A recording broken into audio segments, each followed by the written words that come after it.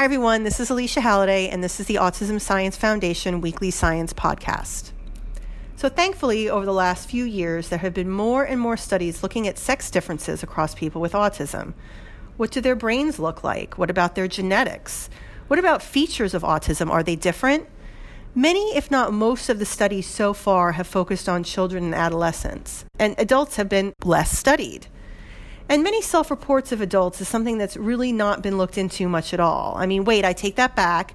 There have been a few studies, including some involving someone named Meng-Chuan Lai at University of Toronto, that have investigated something called the camouflaging effect. And they've done this by interviewing adults with autism. Do fewer females have a diagnosis because they're able to hide it? We know that, yes, this is the case, and there is a cost. So there have been studies here and there, but one of my favorite types of study is a review and meta-analysis. This is a type of study where they take many smaller studies, put all the data together almost in a pot, and then reanalyze it. That's what happened this week in a study in the UK of adult men and women with and without autism using a self-report tool called the Ritvo Autism Asperger Diagnostic Scale Revised. Now, diagnostic scale is somewhat misleading. It really functions as a screening instrument rather than a full comprehensive diagnosis. Anyone can actually take the screener online, and I'll add a website where if you're interested, you can go and enter some information and then it'll get scored for you and you'll get a score.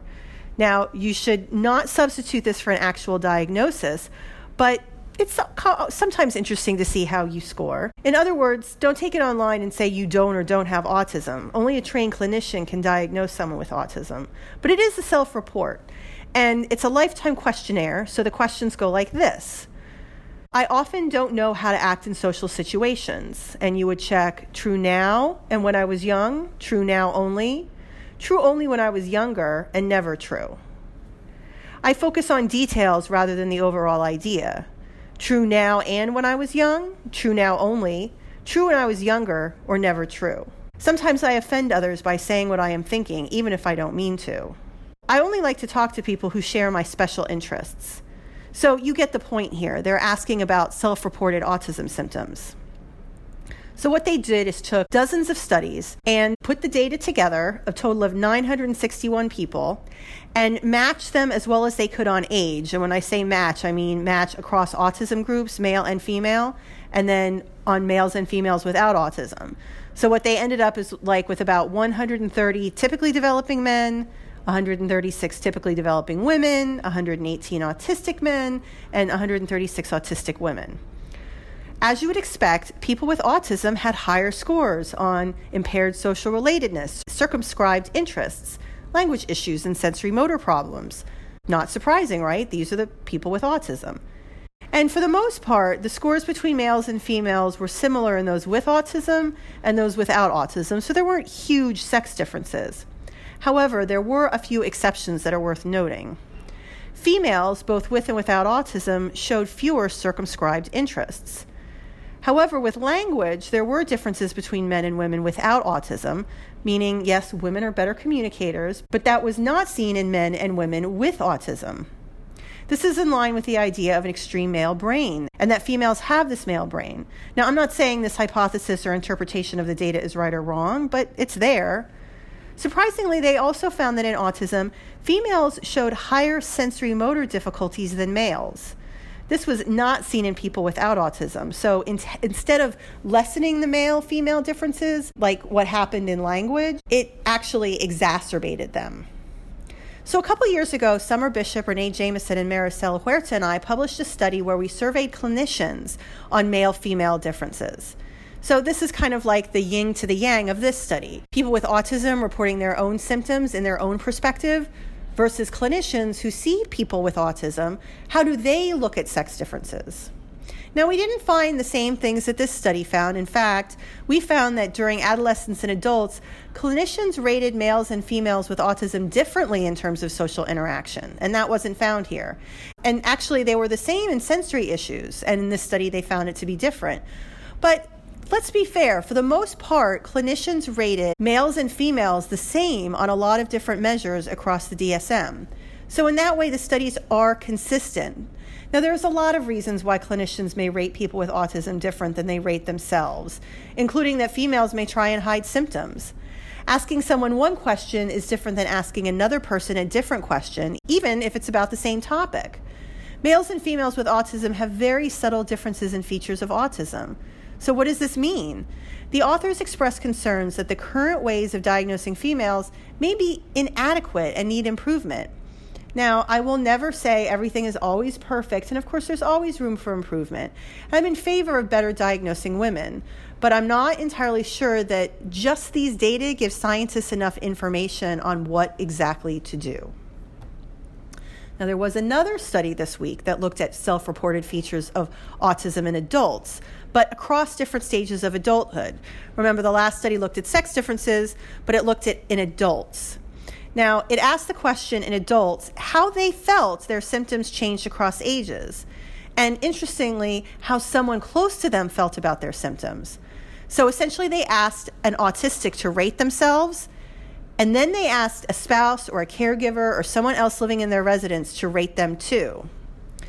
To be interesting, they did this with autistic people, and they compared that against people without autism. I should also mention that the authors of this study were Hilda Gertz, who was the program chair of INSAR this year. So as expected, they found a high rate of autism traits and sensory sensitivity and lower perspective taking and higher emotional distress in people with autism.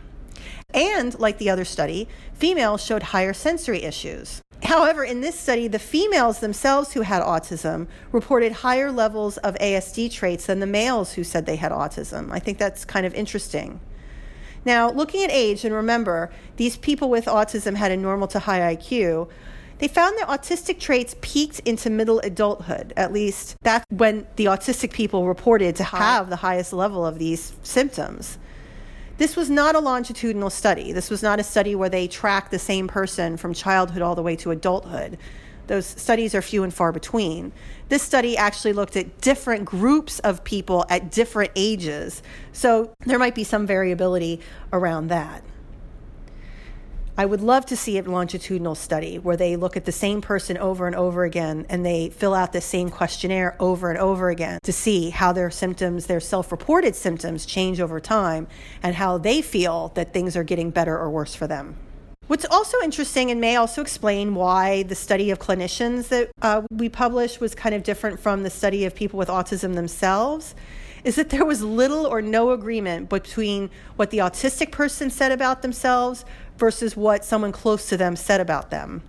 And by the way, this was true for both groups, so it really had nothing to do with autism. It's not because of a specific deficits autistics have in being able to understand their own feelings. It's probably called a rater bias. So would you report something about yourself that you were embarrassed by, or a different way of perceiving or experiencing behavioral traits? So this peak in autism symptoms in middle adulthood was not seen by observers or people without autism. This was something that was specific to people with autism themselves. Partners, family members, and friends saw the symptoms staying pretty stable throughout life, but it was the people with autism that felt like things were worse or things were really ramping up in middle adulthood. Now, this clearly needs more attention. If people with autism are rating themselves higher on autism behaviors in middle adulthood, why? What is going on? They seem not to be noticing them as much in early adulthood, and maybe they don't care as much in later adulthood. Maybe they're more comfortable with who they are. Maybe in younger adulthood, there's so much other stuff going on. Symptoms of autism aren't as profound. I really don't know. And actually what I want is for people with autism, autistics themselves, who have thoughts on these findings to send me an email or reply in the comment box of the podcast. There's obviously no idea or suggestion that's out of range. I want to hear from you on this. Next year, I'm going to be responding to a request to discuss a new systematic review looking at early behavioral interventions of people with autism. And after that, sometime in the near future, we're going to do a podcast with Claire Harrop at UNC, who's been studying sex differences in toddlers for pretty much her whole career. This was a topic that came out in our Facebook posting about what people wanted to hear on the podcasts. So thanks for listening, and thanks for telling me what you want to hear.